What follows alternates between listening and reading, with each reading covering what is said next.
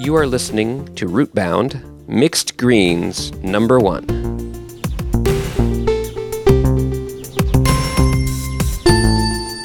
This episode of Rootbound is brought to you by Hoe Cake, Hominy, and Sassafras Tea. Treat your tummy to a delicacy. Delicious. Hoe Cake, Hominy, and Sassafras Tea. Oh, what a dish this dish is!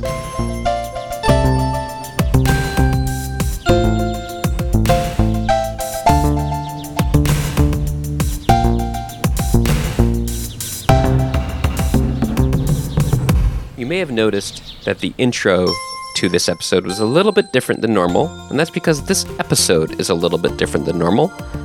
My name is Steve, by the way. Normally, how Rootbound works is I invite a guest to come on and tell me about a plant that means something to them, and then I tell a guest about a plant that means something to me, and through this process we all learn more about plants and learn more about each other. But this episode is a little bit different. This episode is called Mixed Greens #1. It's the first of hopefully a series, and we're going to take a little look back at some of the plants we've talked about before and pepper in a few dazzling details that I may have missed when we first talked about the plant, or some other fun facts that I have learned along the way, or some stories from friends about those plants after they heard the podcast. It's going to be a little bit of a grab bag, a little bit of mixed greens, and that's what's going to happen this episode. But before we get started, just a little bit of housekeeping. First of all, Rootbound now has a newsletter, and I'd be really happy if you signed up for that. If you go to rootboundpodcast.com, scroll to the bottom, you can pop in your email address there. Also, if you like the show, think about giving it a rating or review on Apple Podcasts or your podcatcher of choice, and also just maybe tell a friend about it or post about it on social media. I'd be really happy if you shared the show so more people can come and listen and enjoy. And finally, if you want to get in touch with me, you can send me a message at the website, rootboundpodcast.com. You can send me an email, rootboundpodcast@gmail.com, or you can follow on Instagram at rootboundpodcast. Now, to get into the show, on the second episode of Rootbound, I talked with my friend Maggie about dandelions, and somehow we didn't cover the floating seeds, which is like a prime feature of dandelions. So I did a little bit of research, and those little seeds are called a pappus or pappus or pappuses. I'm not quite clear on the pronunciation, but it's Pappus, and that's what the little seed is called. Now I want you to imagine a single seed from a dandelion and think about it in your mind. It's got the little seed at the bottom, and then there's a little stem, and then there's this little kind of umbrella shape of little fine hairs in a circular pattern. That whole thing is called the pappus. What's interesting is the way that the form of the dandelion pappus helps it take flight. So if you think about that little circular part that has those little fine little feathery hairs, there's actually more air up there than there is dandelion. So it's not like an umbrella that is like solid. It's actually this little, it's got spaces in between all the little hairs. And so one would think that that would make it float less well. But actually there's a very interesting thing that happens, and this is really kind of mind-blowing. I found this article published in Nature called "A Separated Vortex Ring Underlies the Flight of the Dandelion." And some way that I don't quite understand, but there's a cool video of it that I'll put in the show notes. The way the air flows between those little hairs in the pappus and then loops back around causes this vortex to form on top of the dandelion seed, which gives it its power to go great distances. So I thought that was really cool, and that is the first bit of Mixed Greens. I held a dandelion that said the time had come to leave upon the wind, not to return. Hey everybody, this is David Lonnie, and I'm the guy who does the fake ads here for Rootbound, and Steve asked me to tell some stories about dandelion greens, because whenever he brings up dandelion greens on the show, I've always got a comment. I was like, I grew up eating dandelion greens. My mom grew up eating dandelion greens. So I thought I'd give you some of my personal history here for Steve and the podcast, and Did some research on, basically, I kind of did some research on myself and my life as far as me and my family's history on these dandelion greens, you know? So basically, it comes from my mom was born in Italy, but grew up in Montreal, Canada, an area specifically called Lachine. And her grandmother would forage. She'd go around fields around that area and forage for dandelions and other stuff. Now, and then she'd bring it home, cook it in some eggs. That's usually what you would do, and I'll give a recipe for that later. But basically, that's where that started, was my great-grandmother, foraging in Lachine. And now the Italians would call it cicoria, would be the main term that at least people from my area of Italy would call it. And my great-grandmother would apparently just call it la herbe, like the herbs, you know, like didn't have like a technical term for it. Now, the Quebecois would call it pissenlit. I might be getting the pronunciation of that slightly wrong. I don't speak French. It literally translates to pee in your bed because of the diuretic qualities of dandelion greens. So a lot of different terms for these very, very special greens, you know. My dad was telling me that, you know, basically when Italians went to Montreal, a lot of Italians immigrated to Montreal in the 50s and 60s.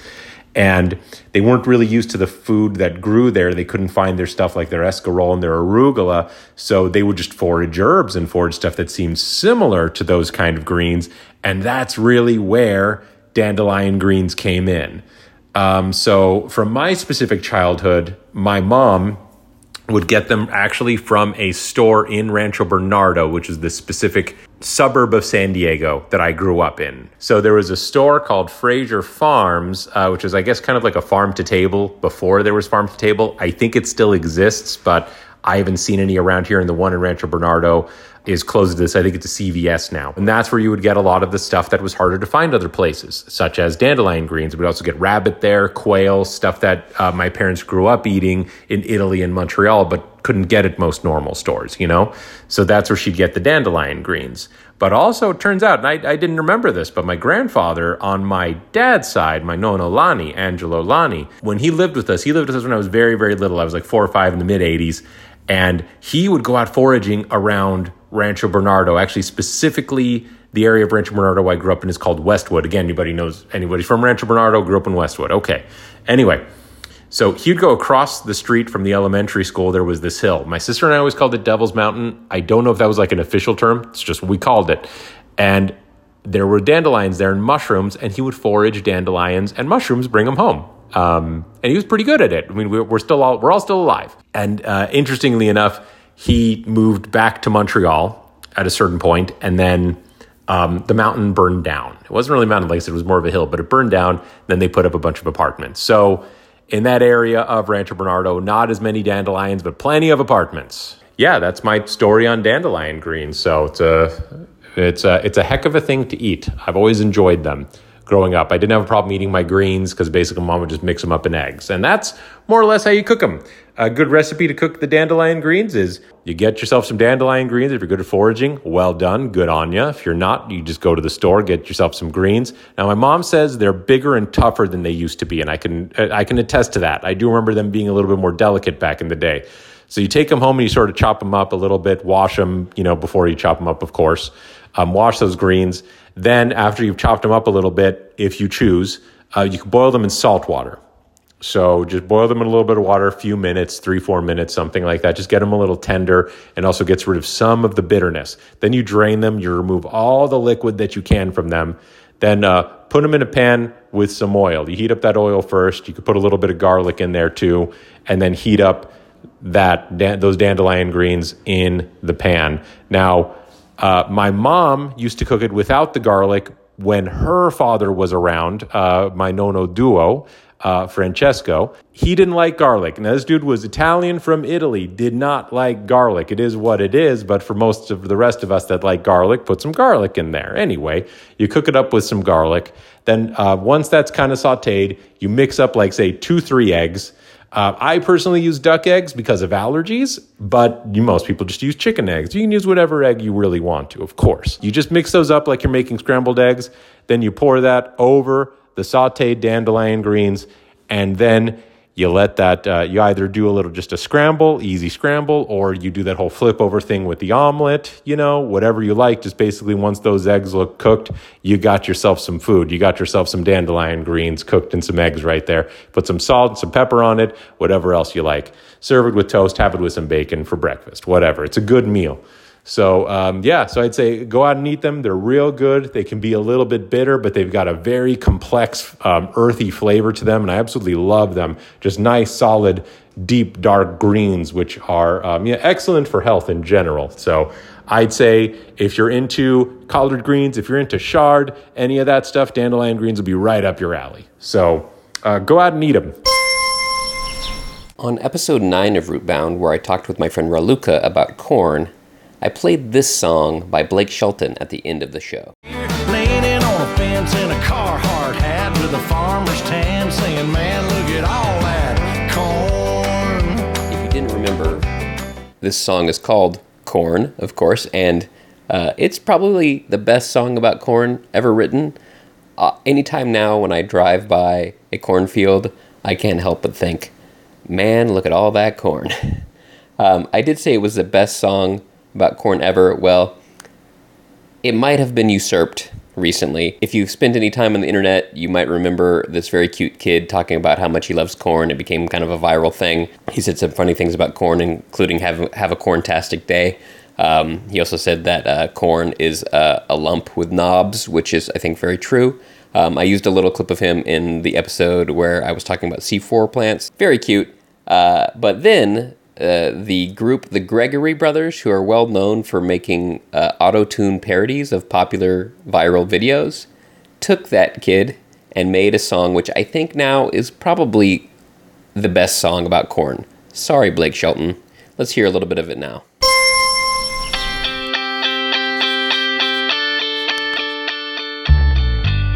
For me, I really like corn. What do you like about corn?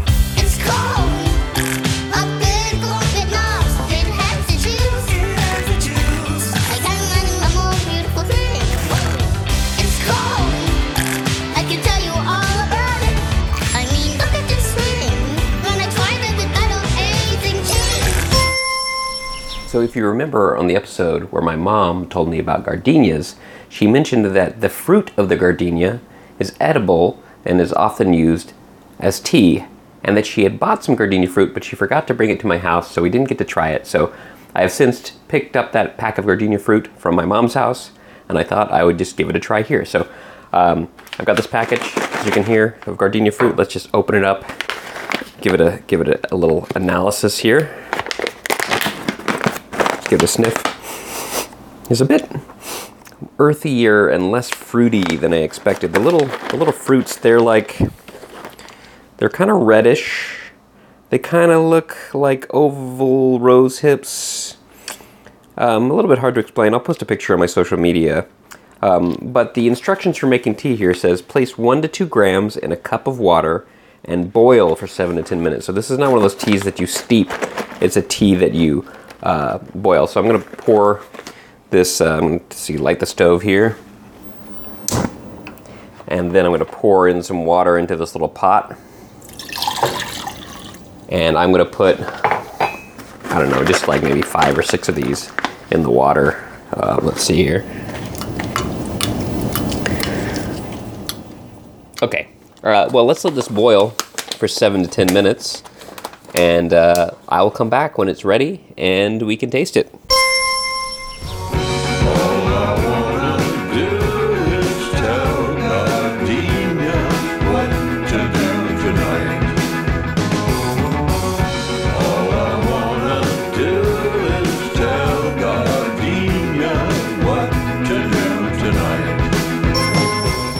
So the gardenia has been boiling away here for just about 10 minutes, and it's about ready to strain them out and try the tea.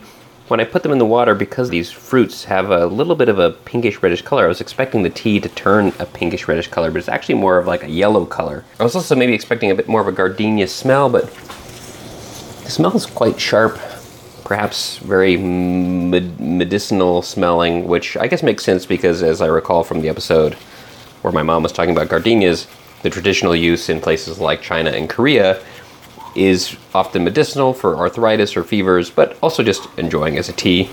I did also forget to mention that this package of gardenia fruit that I have here says it is wild crafted from China. So it is coming from the part of the world where it is more often consumed as a tea. So that's pretty interesting. So let's just turn off the stove here and strain the tea. Here we go, through a strainer. And we'll give it a taste here and see how it is. So,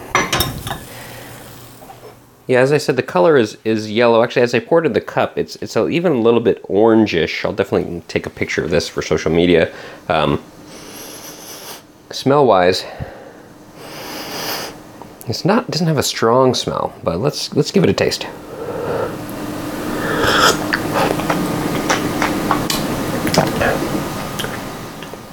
Yeah, it's not as fruity as I expected. It's very earthy. I think honey will do it a lot of good, so I'm gonna put a little bit of honey in this and enjoy it. But yes, I thought I would try that gardenia fruit tea. Oh, and speaking of my mom, after she heard the episode about milkweed, she told me a little story that she had, a personal story that she has about milkweed. So here it is.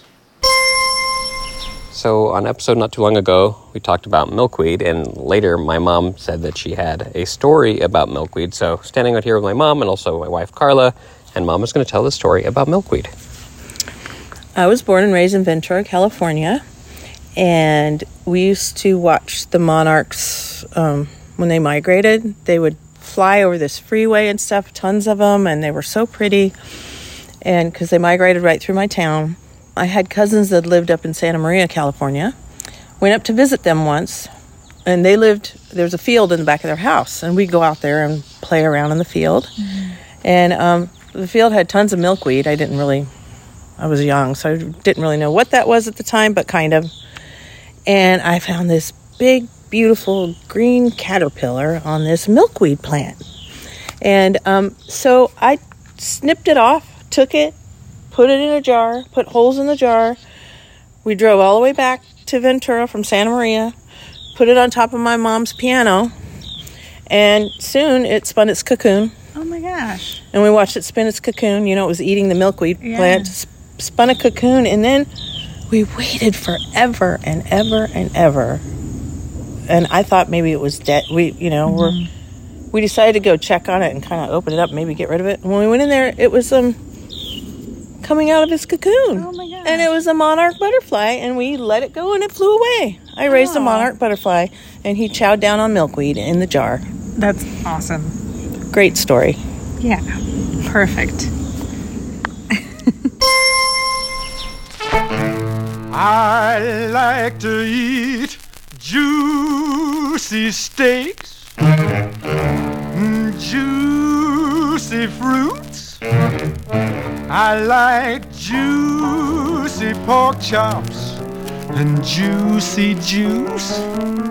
But of all the things that I like to eat, well, there's just one thing that's got everything beat.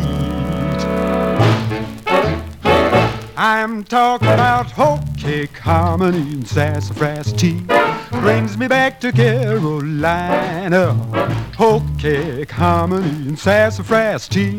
Nothing could be diviner. Treat your tummy to a delicacy. Delicious. Hoe cake, hominy, and sassafras tea. Oh, what a dish this dish is.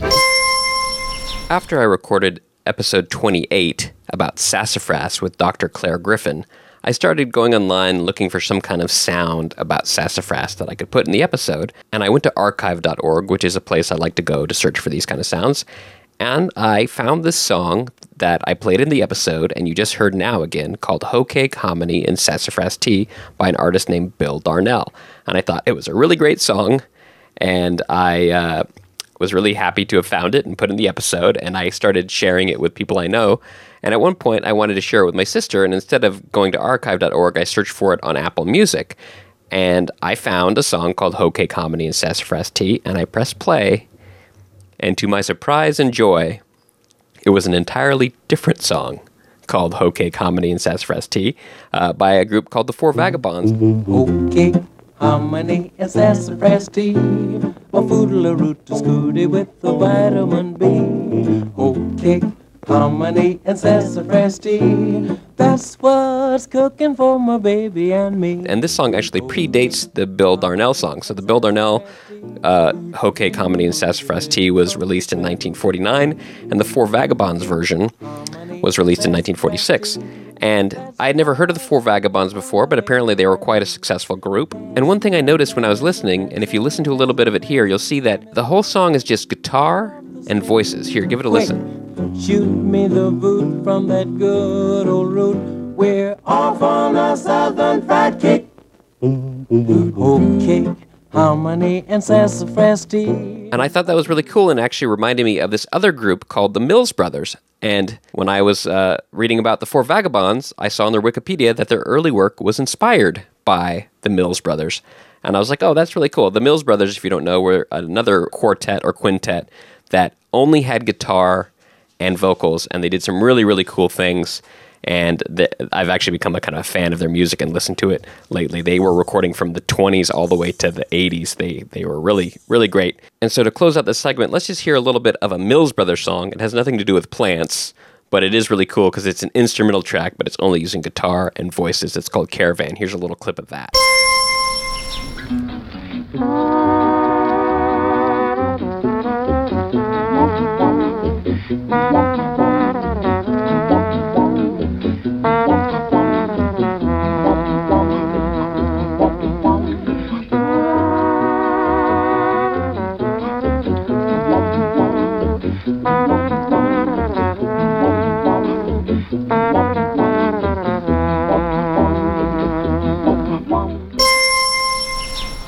Okay, I'm back in the kitchen, and forgive all the background noise. I've got the fan going, I've got the dishwasher going. Not the best audio scenario, but I wanted to talk about those three foods, hoe cake, hominy, and sassafras tea, and I'm actually preparing them as we speak.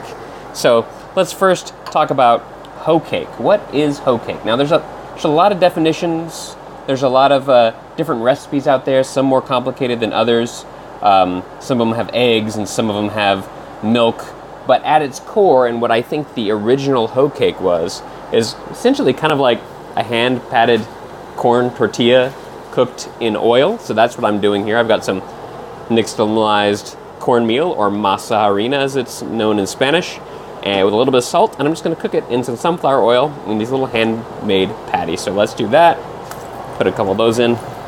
Now, that word hoe cake is interesting because what does that actually mean? And if you read online, the first question you get seems obvious, but it's probably not true. It's probably just a misinterpretation.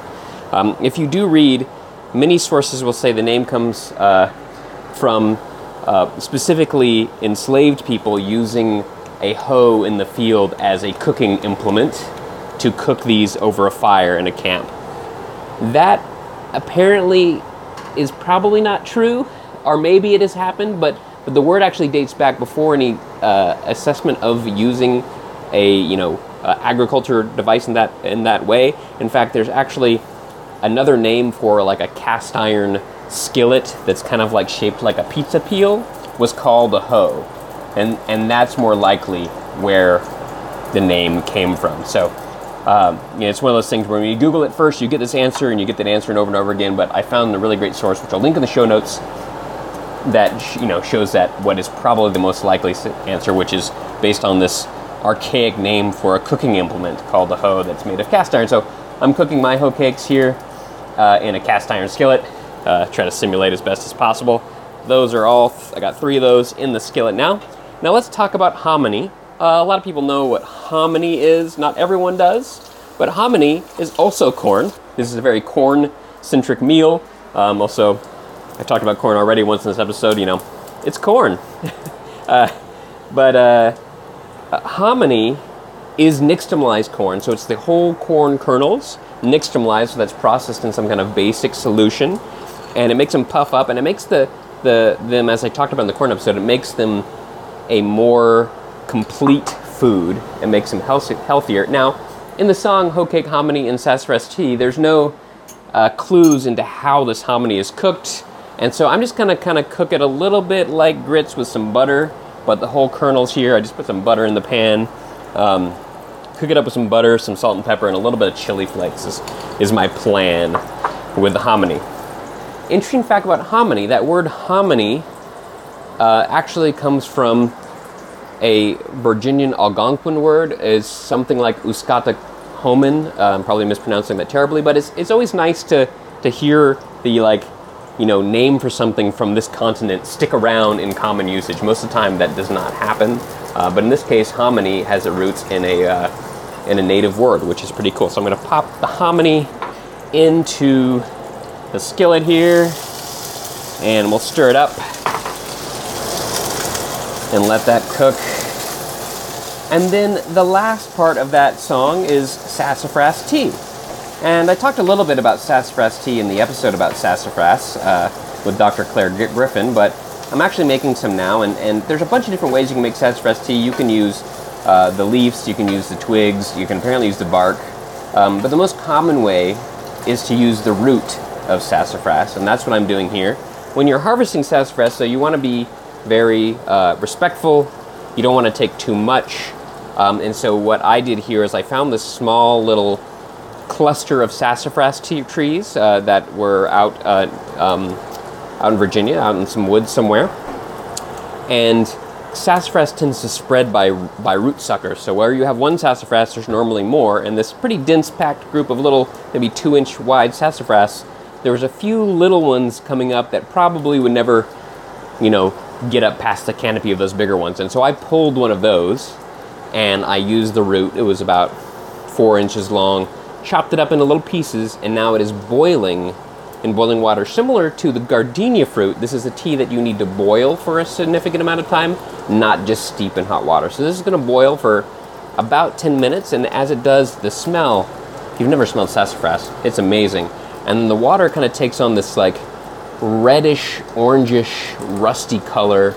It looks really beautiful. And when we're done here, I'm gonna have some hoe cake, hominy, and sassafras tea.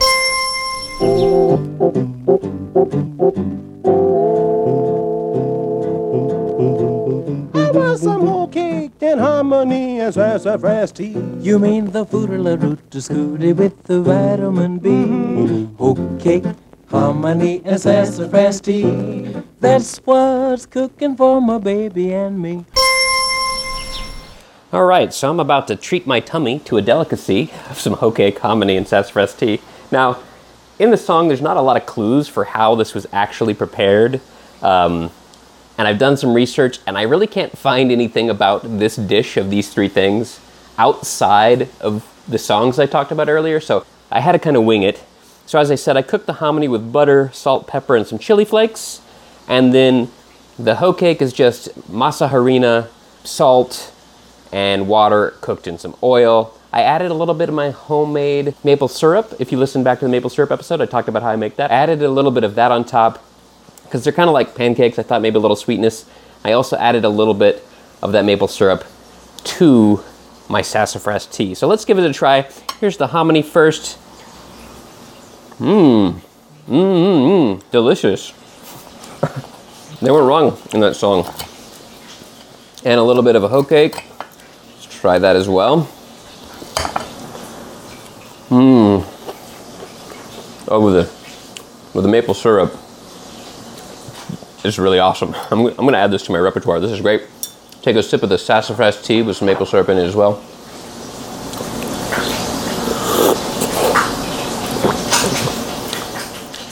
Good stuff.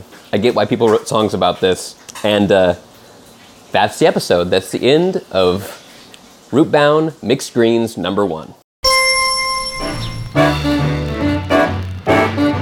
Don't want no peach pies, french fries, steamed clams. Don't want no mincemeat, pig's feet, candied yams. All I want to see in front of me is hoe cake and hominy and sassafras tea. Juicy, juicy.